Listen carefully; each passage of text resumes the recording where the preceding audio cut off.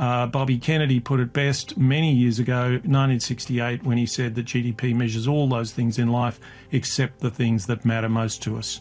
How well we bring up our kids, how beautiful our cities are, how kind we are to each other, how we manage, how effective we are at staying out of wars. GDP doesn't measure any of those things, and it doesn't measure a whole lot of other things as well. So I think quite a good way to think of the wellbeing agenda is to say that it's trying to draw our attention to those deficits, and I'd be very happy to say that it should live or die by how successful it is in addressing those deficits.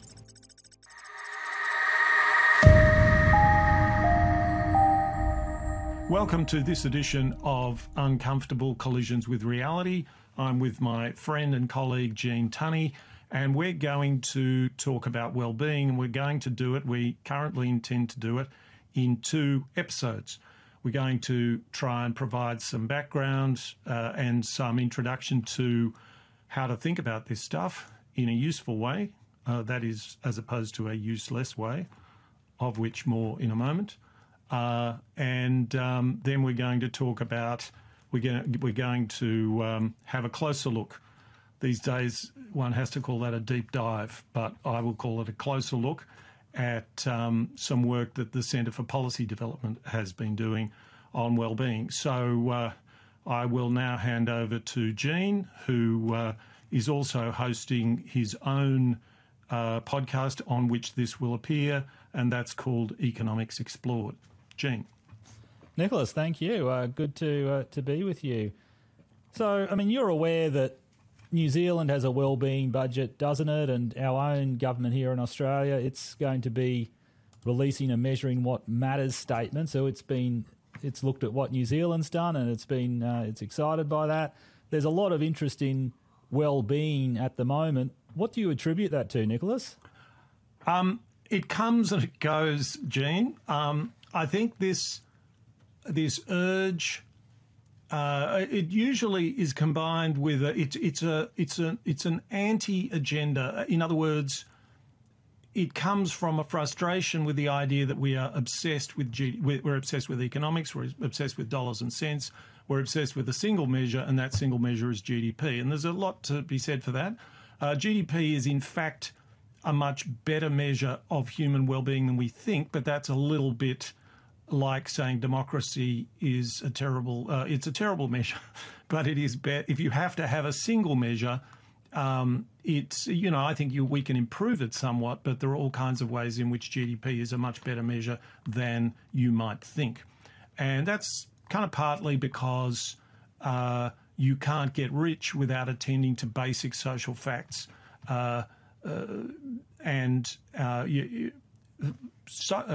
Social institutions like schools, hospitals, families have to be in reasonable functioning order if you're going to have a wealthy society. So in a kind of an indirect sense, measuring how wealthy countries are does help you distinguish between societies that are functioning relatively well and societies that are not functioning relatively well. Please don't think that that's me saying we should put down our glasses and forget about the deficiencies in GDP. So Bobby Kennedy put it best many years ago, 1968, when he said that GDP measures all those things in life except the things that matter most to us. How well we bring up our kids, how beautiful our cities are, how kind we are to each other, how we manage, how effective we are at staying out of wars. GDP doesn't measure any of those things, and it doesn't measure a whole lot of other things as well. So I think quite a good way to think of the wellbeing agenda is to say that it's trying to draw our attention to those deficits, and I'd be very happy to say that it should live or die by how successful it is in addressing those deficits. Okay, so wellbeing is going to be correlated with GDP per capita to an extent, and is it the case that And we see that there's this famous thing called the Easterlin paradox. Yeah. Why don't you tell us what the Easterlin paradox is? Oh, well, I was going to ask you. But the way I remember it, if I'm remembering it correctly, is that up until a level of, is it personal household income, which years ago I think was about 75 or 80,000 US dollars.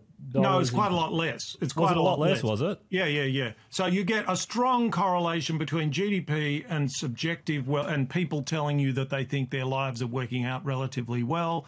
If you go and, it's not very surprising. If you go and ask people in war-torn Sudan or somewhere like that, or highly corrupt and poor places, well-being is low and GDP is low, and they climb together and then they tail off, and then the relationship tails off.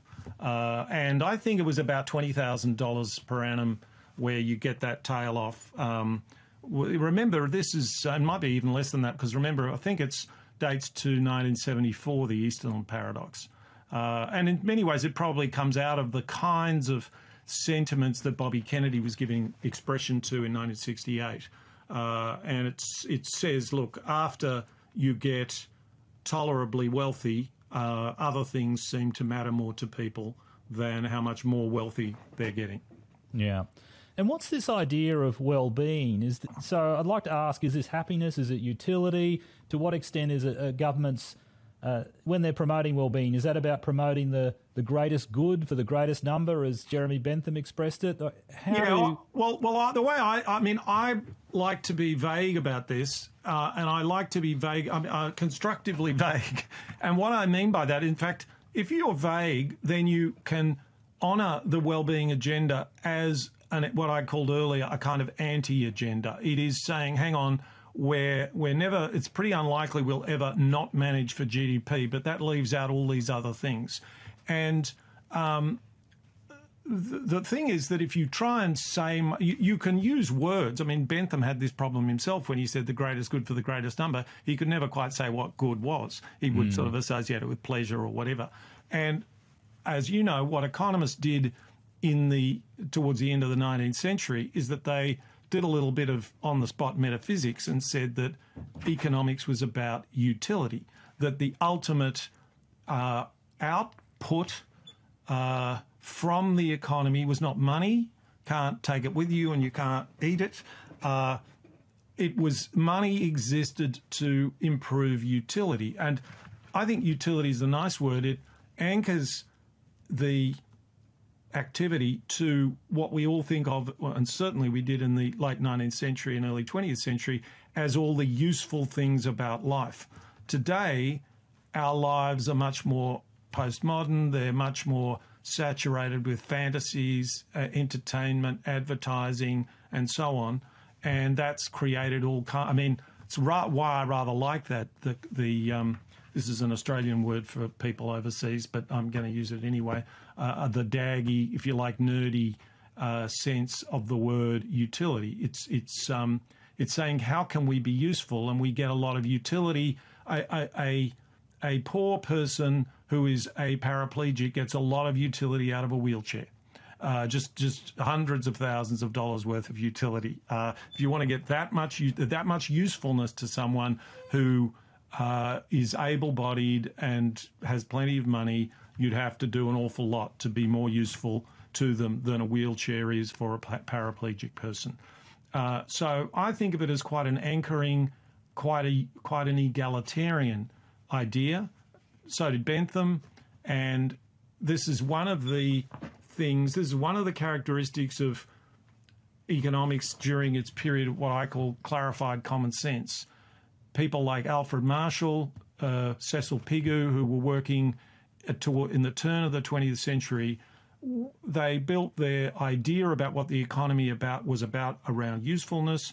And one of the upshots of that was that if you're just focusing on usefulness, $1 to a poor person or £1 to a poor person buys much more usefulness, supplies them with much more urgent needs if they spend it halfway wisely, than it can provide to a wealthy person. So that injects into our thinking a degree of egalitarianism in the guise of scientific thought, or if you like, economics has clarified common sense. So I see the wellbeing agenda as reviving some of those ideas. And one of the people who's responsible for it, Richard Layard at the London School of Economics, has written very much in that kind of tradition. Right, okay. So you talk about this idea of a dollar in a poor person's hand being more valuable than in a wealthy person's, or the utility that comes from it. Yeah. But how do you make these judgments? I mean, can you do this scientifically? How do you measure well-being, for example? Can you actually put a number on it? How do you think about that? And you can't measure utility either. So modern economics, after that period, got mesmerised by the idea of being scientific, and it didn't get anywhere. All it managed to do was we had a, if you like, a blurry vision of what was true, because I think almost every person listening to this, both of them, but however many there are, almost every person listening to this will say, yes, in general, on average, it's strongly true that money going to poor people, right now, where a budget's being prepared and people are talking about increasing the dole for people over 55. Well, there will be some people who take it to the casino, but most people, and I don't know whether that buys any, it probably buys less utility, less well-being than money to me or you, but most people will spend it on things that are much more useful. So I don't want to say, oh, well, we can't be scientific about that thought, therefore we're just not going to have it.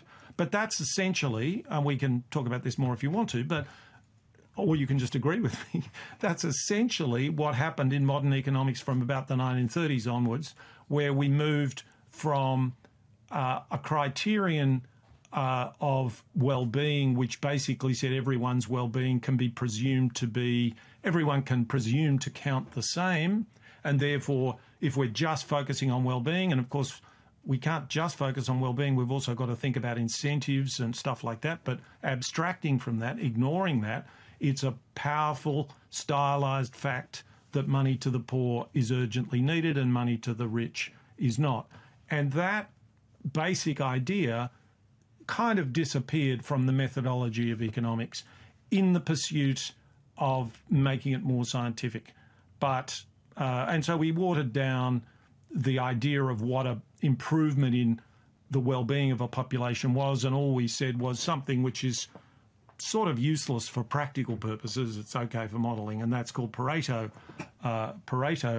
Making it a Pareto improvement, named after a great thinker, Vilfredo Pareto, who ended up being rather sympathetic to Mussolini towards the end of his life. But he didn't like the idea that you could compare anyone's subjective state with anyone else's. He produced Pareto Wellbeing, which says you get a Pareto improvement only if you can show that you can improve one person's well-being without harming anyone else's. Well, that rules out progressive taxation. It rules out actually pretty much anything. You've worked in the Treasury. It's almost impossible to do anything in policy without some losers turning up. And then economics has nothing to say about that, and I don't think that's good enough. And I think that the wellbeing agenda is one way to remind ourselves of that lack, that absence, and it's an excuse to try and bring back some of this, not to, and maybe we'll get to this, not to erect a kind of big alternative approach with a big brand new thing, but a correction to some of the obvious motes in our eye in the sort of ways economists are thinking at the moment. Okay.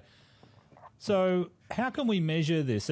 You've done some work on this Hale index. Is that a way of measuring well-being? Can that be useful for assessing whether our well-being has increased or? Yeah, I think that's a good segue, as we say these days.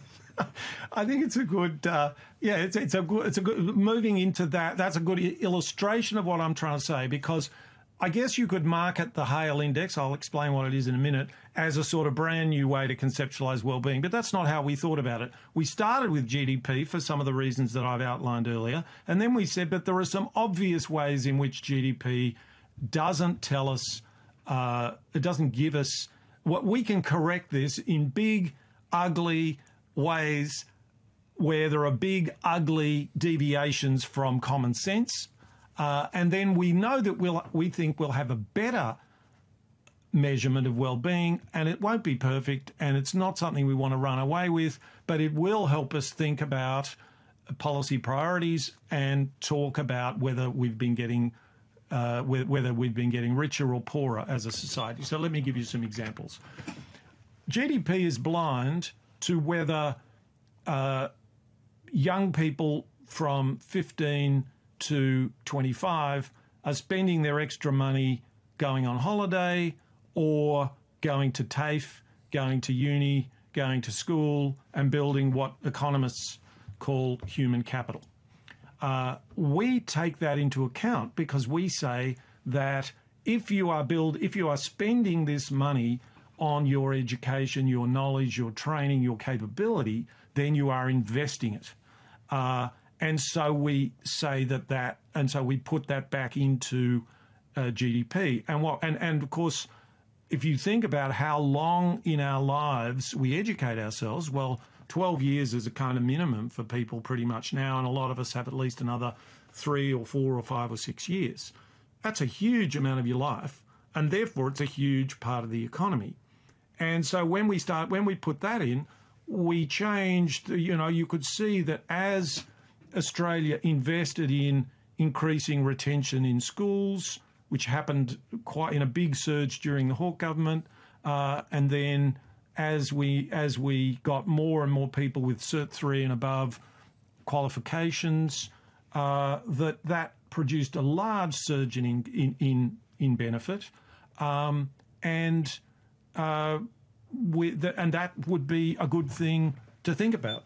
That's something we should congratulate ourselves on when it's working, and give ourselves a talking to if we're not making those things happen. And another way to think about this is to say that the business, all through this period, the business community were obsessed with talking about workplace relations, and workplace relations are quite important.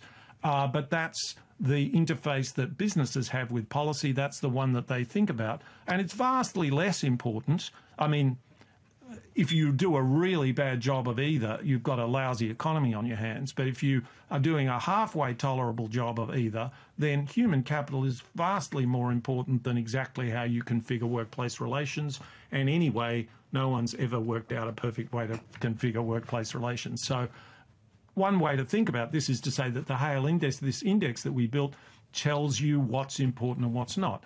And some other big differences are that reflecting the comments I made about money in the hands of poor people buys you more urgent needs than money in the hands of wealthy people.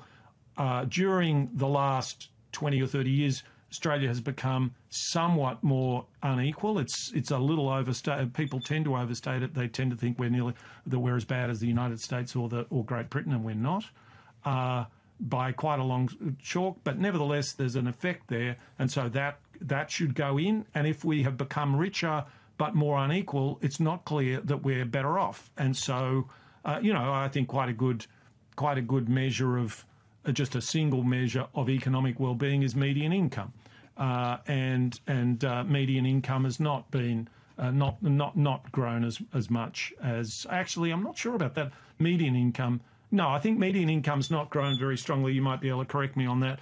What we've done well is we've looked after people at the bottom quite a lot better than they have in the United States.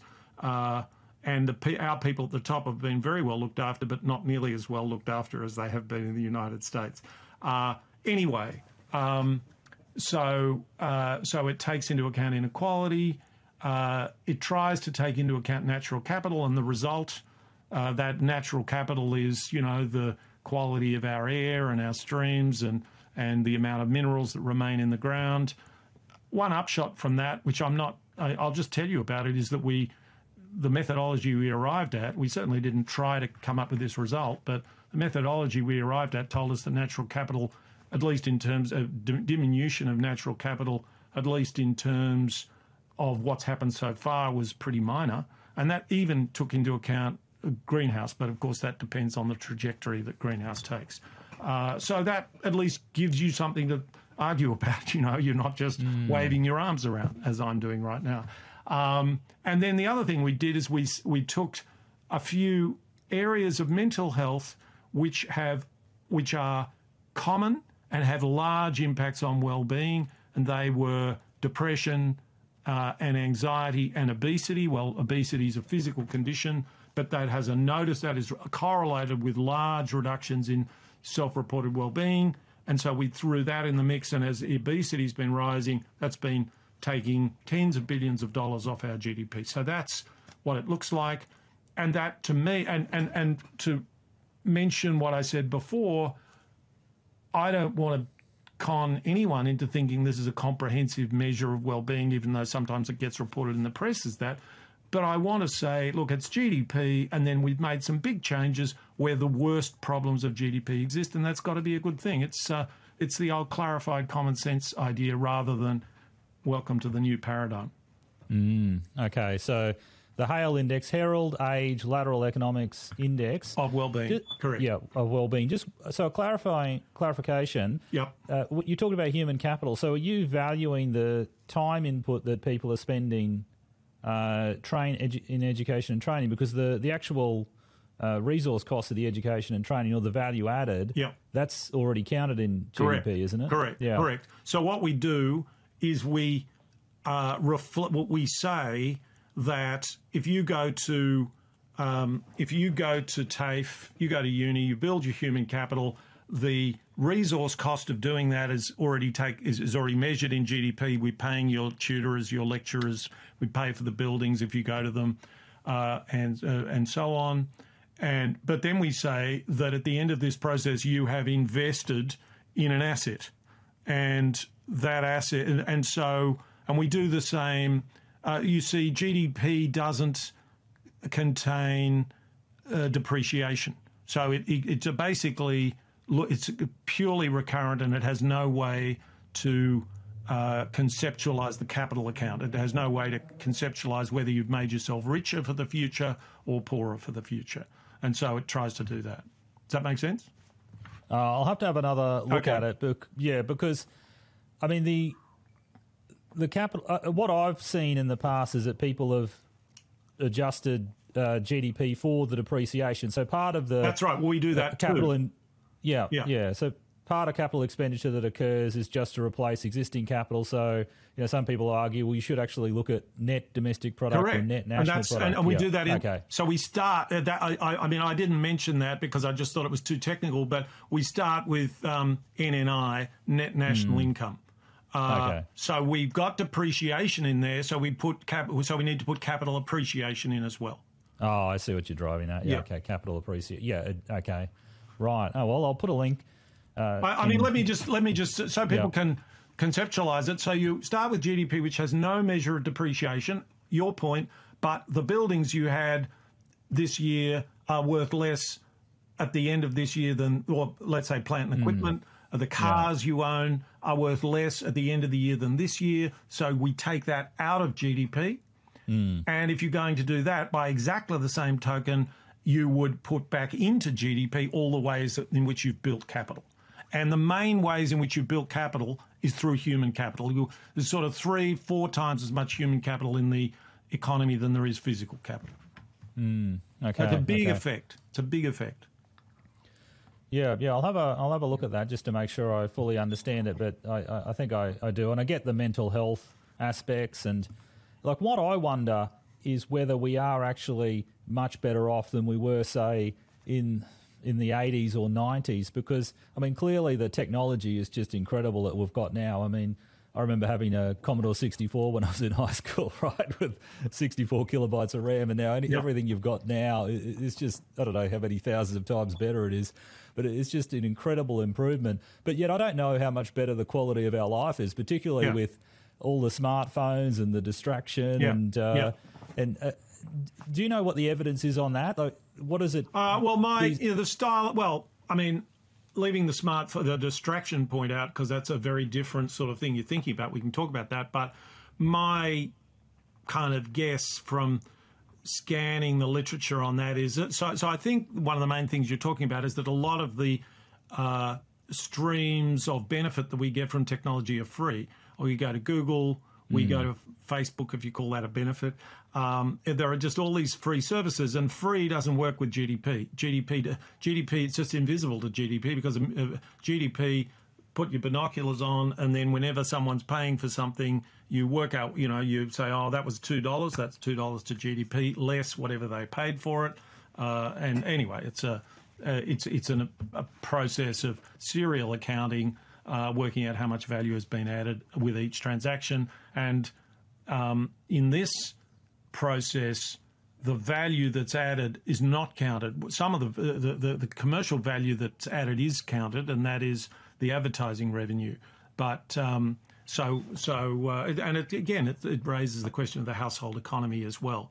I didn't mention one of the great weaknesses of GDP is that GDP goes up if you go out to dinner, and it doesn't go out if you get someone else to pay for your dinner, to cook your dinner and pay for them. That GDP rises, but if you cook it at home, GDP doesn't rise. I could give you some more striking examples, more sexual examples. They're a bit more striking, which is that most people's sexual activity doesn't contribute to GDP, but going to a prostitute does. So that doesn't seem to be a very good way of measuring human well-being. So there are anyway. We haven't tried to correct for those things, but those are some of the sort of paradoxes of GDP. Yeah. But I don't mean to be too critical of GDP because clearly we are wealthier and to an extent. Just given the expansion of houses are much larger on average than they were 30 years ago. That's right. We're probably, the quality of cars is better. We can, they're cheaper in real terms, I think, and partly that's because we've brought down the tariff wall here. But yeah, I guess we are better off in a material sense, but it's not as much as you might think if you just look at the GDP per capita numbers because there are these other things we should be taking into account. The other thing is, I'll just tell you, I went this afternoon to somebody who was looking at an MRI of my shoulder, which is sore and tingling. Now, I'm pretty confident that, there are various pathways you can imagine that the existence of MRIs is picked up in GDP. You pay money for the MRI, but the fact that he can look inside my shoulder and look at where the bone is and where the sinews are and say, oh, there's a spur there, and we couldn't do anything remotely like that. And I'm as an economist sitting there, very few people would have this reaction when their doctor's looking at an MRI, but that was what I was thinking about. I was thinking, well, I doubt if that is properly reflected in productivity statistics and in GDP. It's an incredible thing to basically have your doctor be able to look right inside things, and, that's a very powerful thing. Yeah, okay. Okay, so I think we're basically... The takeaway is that well-being is this. It's much broader than GDP. It's challenging to measure. How is this relevant for policy, Nicholas? Should governments be tracking this broader measure? Should they be tracking something like the Hale Index? Should the ABS be producing it? And should they therefore then adjust their policies to address this if there's a deficiency? So that's the nub of the question.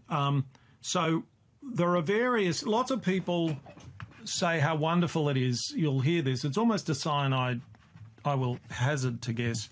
It's a sign that you're listening to someone who hasn't really thought about these things very carefully or skeptically when they start talking about Bhutan. So Bhutan made a really big splash by saying that it was managing its economy for gross national happiness. But if you take it seriously and you look how they do it, it's a bit of a joke. No offence to Bhutan, good on them, and they're doing quite well. So you could argue that it's all because of well-being. But if you try to look at what they're doing, it's very hard to get anything published after about 2009 on the subject anyway from Bhutan. So it's a but people love the idea that they're managing for well-being.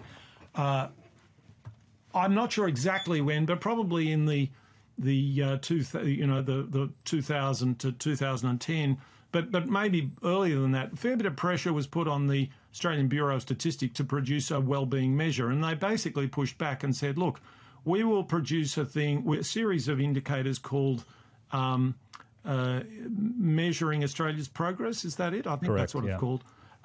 And we will not aggregate it all and pretend that we can put this all in a single measure. And so they, for some time, and so, they look at natural capital, they look at equity, they look at the environment, and they produce rich data on this stuff. But the calls keep coming. Oh, we need to... So in other words, if we had this big demand to manage for well-being, then that's fine. The ABS could produce this data, and then our politicians and our senior thought leaders, we'll put inverted commas around that, they'd be saying, good, we've got the data, now we're going to manage for well-being. But that's not what happens. So that's a sign that something funny's going on. And so around the world, we hear this. We hear this idea that we're going to manage for well-being.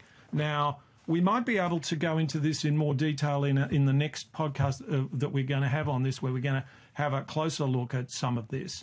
But I think that is a mistake. I think it is a mistake to go running around creating, quote, well-being frameworks, if they're a well-being framework of a particular kind. Because, so New Zealand has done that. Well, let's go through what's happened. The Treasury announced that it had a well-being framework. And this was announced in a speech by a senior Treasury official who shall remain nameless but is closely related to me. And it was announced that there were these 5 principles in the Treasury wellbeing framework. And you can imagine, we can work out what they are. The first, the top 3 or 4 are going to be prosperity, equality of some kind, going to be a reference to equality. Another one will be a reference to the environment, health, happiness, stuff like this. And the 5th one was happened to be complexity. Which was intriguing, and I sort of looked at this and thought, well, that's odd. What's like? I can see how complexity is sort of important, but is it a plus? Is it a minus? What's it doing there? Now, the Treasury Wellbeing Framework, so it was called a Wellbeing Framework. I think it was quite obvious at the time that it was not a wellbeing framework. It was a set of talking points. Is that a bad thing? I don't think it is a bad thing. Ken Henry wanted the Secretary of the Treasury at the time wanted to make the point, or wanted Treasury officials to think more broadly about what the Australian economy was about. No problems there. But it wasn't a framework, because a framework constrains you, and you will be applying this framework wherever you do work, wherever it's relevant. I can prove that that didn't happen because the Treasury wrote a submission to, I think, the ACCC on consumer policy, and another submission on regulation of financial instruments. Now, if that doesn't raise the question of complexity, nothing does. And the word complexity did not appear in those submissions. I've documented this. So it wasn't a framework. That's okay, but it's a very good illustration of a number of things, which is that, it's very easy to grandly talk about visions, and we should be suspicious of that. We should be suspicious of that for lots of reasons, but without going into, if you were serious about that, I'd be suspicious of it, because I don't think it can be done. I don't think it'll be helpful. I think it'll all fall over. But in fact, you don't really have to worry, because when you get suspicious, what I'm mainly suspicious of is that this is what I call a reskinning operation. And we will get business going on more or less as usual with some new words dotted around. And I think that that's clearly demonstrated in the case of the Australian Treasury. And to top it all off, John Fraser, when he was the Treasury Secretary, just got rid of it.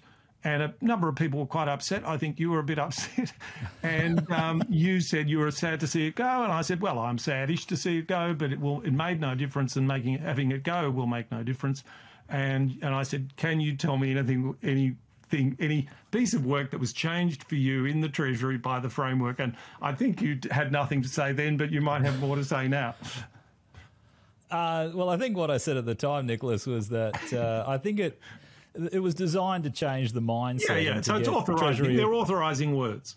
Yes, and I don't think you could ever say. Well, as you mentioned, there was a submission that it appears wasn't informed by the wellbeing framework at all, which I think is a really that's not very good. I mean, I'm surprised that complexity wasn't mentioned in that.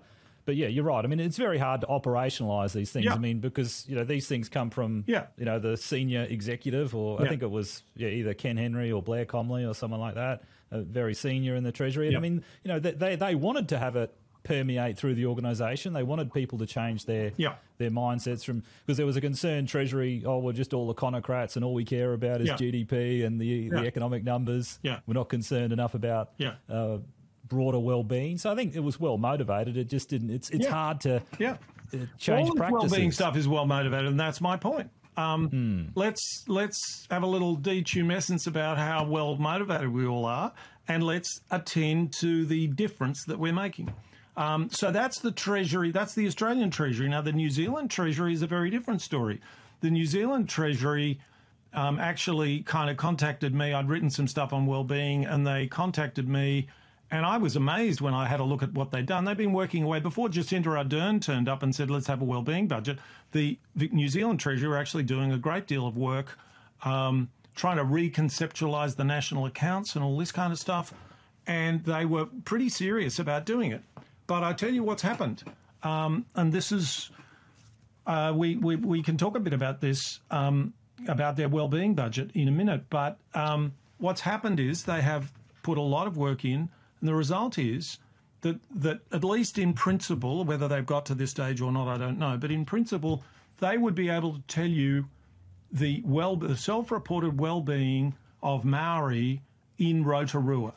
Now, isn't that impressive? Well, actually, it's not impressive, because what's not impressive about it is that you've put a huge amount of effort and resources into something, and thinking resources, and what are you missing out here?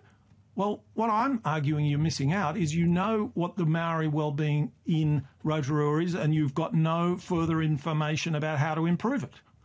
And that's what matters. So I want to use wellbeing frameworks, this hankering for wellbeing, as an authorising environment to start finding some things where wellbeing and GDP deviate, where there's a big problem with the well-being and GDP is ignorant of it, it's invisible to GDP, there's suffering. And I would like the well-being thinking to start being used to authorise this. And I was talking to a state government, a Treasury state government this year, and I was saying this to them, and they said, well, yes, but we need a framework. And I said two things. I mean, firstly, well, why do you need a framework if it's not going to help you achieve anything? But I said, I can give you a framework. The framework will be not on how to measure well-being everywhere for no apparent reason, but how to build a framework which will deliver well-being benefits. And we already have a bit of a picture of that, because we've done it conceptually in another area, which is sort of simpler and more technical, and therefore doesn't involve the human element so much, and doesn't therefore engage our feelings in quite the same way, and that is greenhouse. So we have cost curves, a very basic. The first language we ever developed about greenhouse even before Kyoto, which I think, if I'm correct, is 1997, we developed the concept of no regrets measures. What are no regrets measures? They're things that are good for the economy and good for greenhouse, and there are quite a lot of those. Classic case of trying to improve the efficiency of at small levels that management don't pay a lot of attention to, the insulation of warehouses and factories, the energy efficiency of electric motors in those things, and they're actually quite large economic benefits, and they come with greenhouse reductions. And there are still some of those around. So the very first thing you go looking for is well-being benefits that are no regrets measures, things that have a big impact on well-being while they actually do no harm to the economy. But if that's the case, it's highly likely, given that people who feel good about themselves are more productive and less fractious and less likely to try and try and blame other people for their problems and so on. That's something that we could do something very exciting. Now, let me give you a very small illustration. My best illustration of this, it's actually happening now. Might have happened earlier if we'd taken this seriously. In hiring, there is a bit of a craze. You can call it a bit of it's maybe one of the best outcroppings of the woke stuff, which I'm not terribly fond of in lots of guises. But here, if you go to an interview and you don't, one way of presenting well, you'll tell most people, is you aren't afraid to make eye contact. You make the right amount of eye contact. Well, autistic people find that extremely hard, and autistic people can be extremely productive. So your HR people, the people doing interviews, need to be aware of this. And if you're running an organisation that has lots to do with computer programming, statistics, various kinds of management, but probably pretty much anywhere, people who are somewhere on the autism spectrum, not wildly over so that they become socially dysfunctional, but people on the autism spectrum can be, if you know that and you manage for that, you can massively improve their well-being. You can massively, and you can gorge yourself on the productivity benefits that this produces. Another low cost, I would argue negative cost area would be, and this is, and so that problem I just mentioned is a large problem. It's not, it might affect 2, 3, 4% of the population in some way, I think. Another large problem is that carers, older carers, so I get a bit older and my wife looks after me, or vice versa, they tend to be socially isolated. Now, Australia's got some quite good policies on this, and we have we were an early innovator in funding people to go round to older people's houses and make them a cup of tea, have a chat, and then move on, or cook their dinner and things like that. But there are lots of things we could do to improve the social connection between carers and of carers and their community and so on. So that's another area. Another area I would argue would be teaching and probably kids on the autism spectrum, teaching and dyslexia. There are all kinds of things that we don't manage for these things well. Well, these things massively depress the well-being of the particular kids with those who have those characteristics. So that's just a bunch of, they're right at the no regrets area. And then I'd like to see some real curiosity about what other kinds of things can we do which have very low short-term costs and improve well-being, because a lot of those are actually going to be, over any reasonable period of time, no regrets measures. They're going to contribute to GDP and they're going to improve well-being. But other than a kind of broad sympathy for such things, you don't see this type of thinking and those types of initiatives being very high up on the agenda for instance, Jacinda Ardern's wellbeing budget. And if you ask me the right question, I will then opine on the wellbeing budget. I just feel I need to give you a word in each ways. Okay. Well, I do have at least one more question, and but yeah, it would be good to talk about Jacinda Ardern's wellbeing budget too.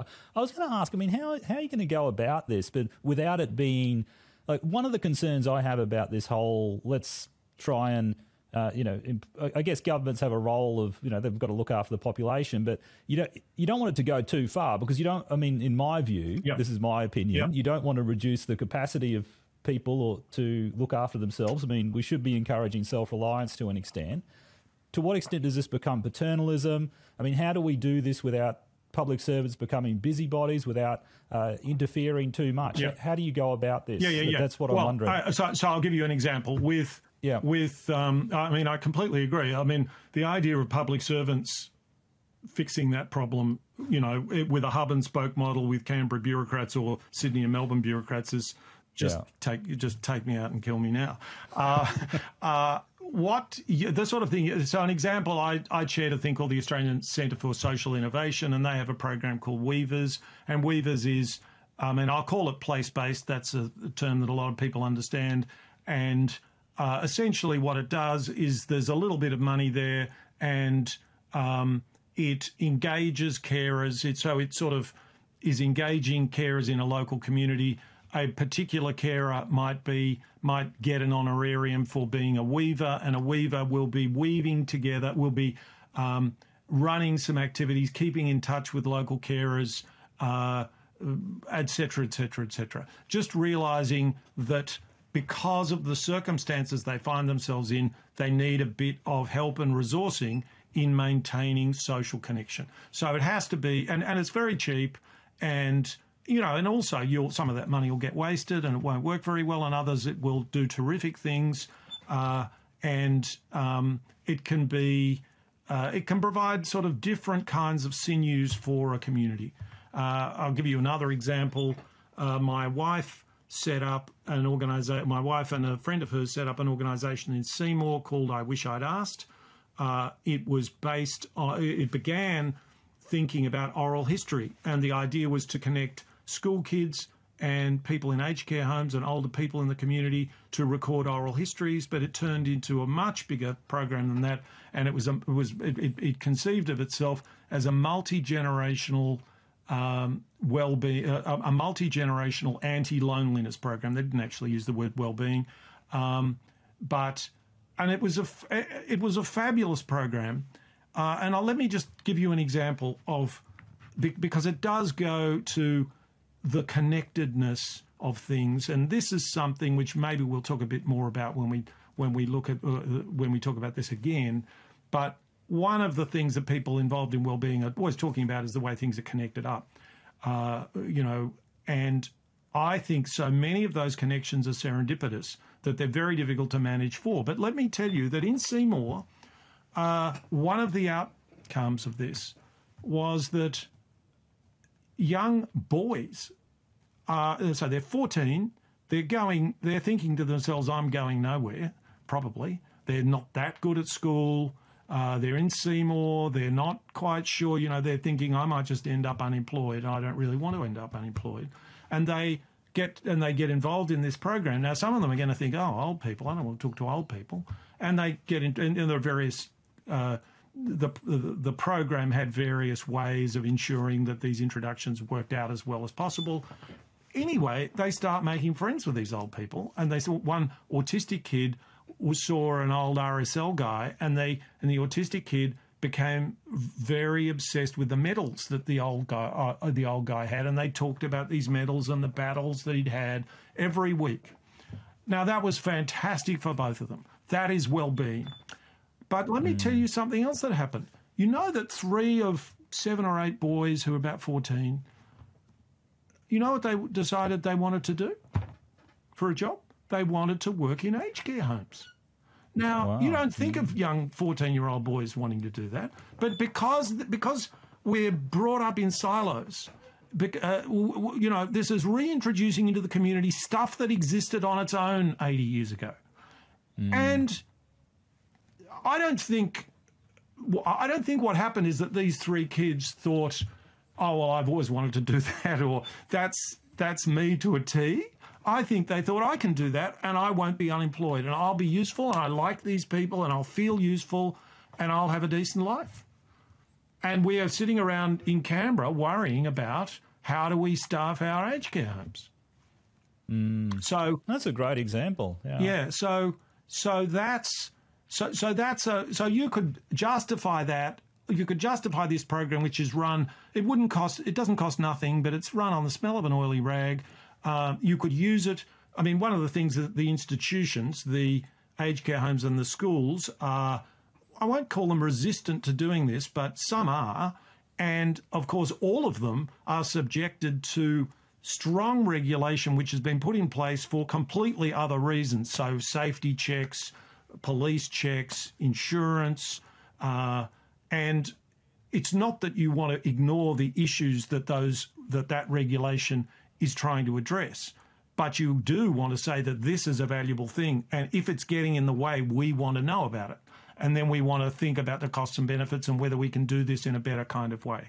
And so it's those kinds of things that the wellbeing agenda could address, but really only by making stuff happen and then watching the ripples come out and working out where government's getting in the way, where it can help, generally speaking, not with large amounts of money. Yeah, I like that. Could I ask, where's Seymour? Is that a disadvantaged area? It is pretty Melbourne, disadvantaged. It's the place, the Australian word furphy comes from Seymour, and the furphies, which have now make money selling their name as a beer, and they give that money to charity, and I wish I'd picked up some of that money. So shout out to furphies. But so it's about 120, my best guess, out of Melbourne up north, just getting into Kelly country. So that's where it is. Okay. And it's where a lot of canned fruit came from, and the furphies made boilers. And a furphy in the Australian idiom is what the stories soldiers told. I think this was in Gallipoli, sitting around the boiler and having a cup of tea. I think that's roughly the story, and that's where Seymour is. Very good. I learned something. And I was just thinking that shows the importance of connection, and connection's an important part of well-being, being connected to family or to friends, and a lot of people would argue that's what we've lost. We've got more people living alone. We've got and people just aren't connected. Generations, there's generational divide. So I think you're highlighting that's such a great example of highlighting how you can improve well-being with something simple. Now, this might have to be the last question for this part one of this conversation. You talk about these could be cost effective, this could be low cost. Is this where something like Andrew Lee's evaluation unit could be an important part of this story, and figuring out, okay, we're spending billions of dollars on these big welfare programs, and it could be that we're better off spending a small amount of money on little interventions like this. Yeah. Well, one would hope that some nous about evaluation would enable us to get counterfactual snapshots. I wouldn't want to say, let's do away with welfare. I would want to say welfare costs us an absolute shed load of money, and for a tiny fraction of that money, we could be doing these kinds of things which have broad health benefits, and by health I mean it in the broadest sense: physical, mental, and the health of the community. And we could try to be, I won't use the word rigorous because that conjures up in your mind and many others, and and not quite so much in mine, but I know it conjures up people with clipboards and bureaucrats, and and mathematicians and economists, and I'm not talking about that. I'm talking about trying to be evidence-based, trying to notice what works, doubling down on what works, and just doing less of what's not working so well. So I think that's a great place to finish up. We didn't get to talk about New Zealand's wellbeing budget, and we can certainly fit that into the next exciting episode. Excellent. Okay. Thank you, Nicholas. That was fantastic. Thanks very much, Gene.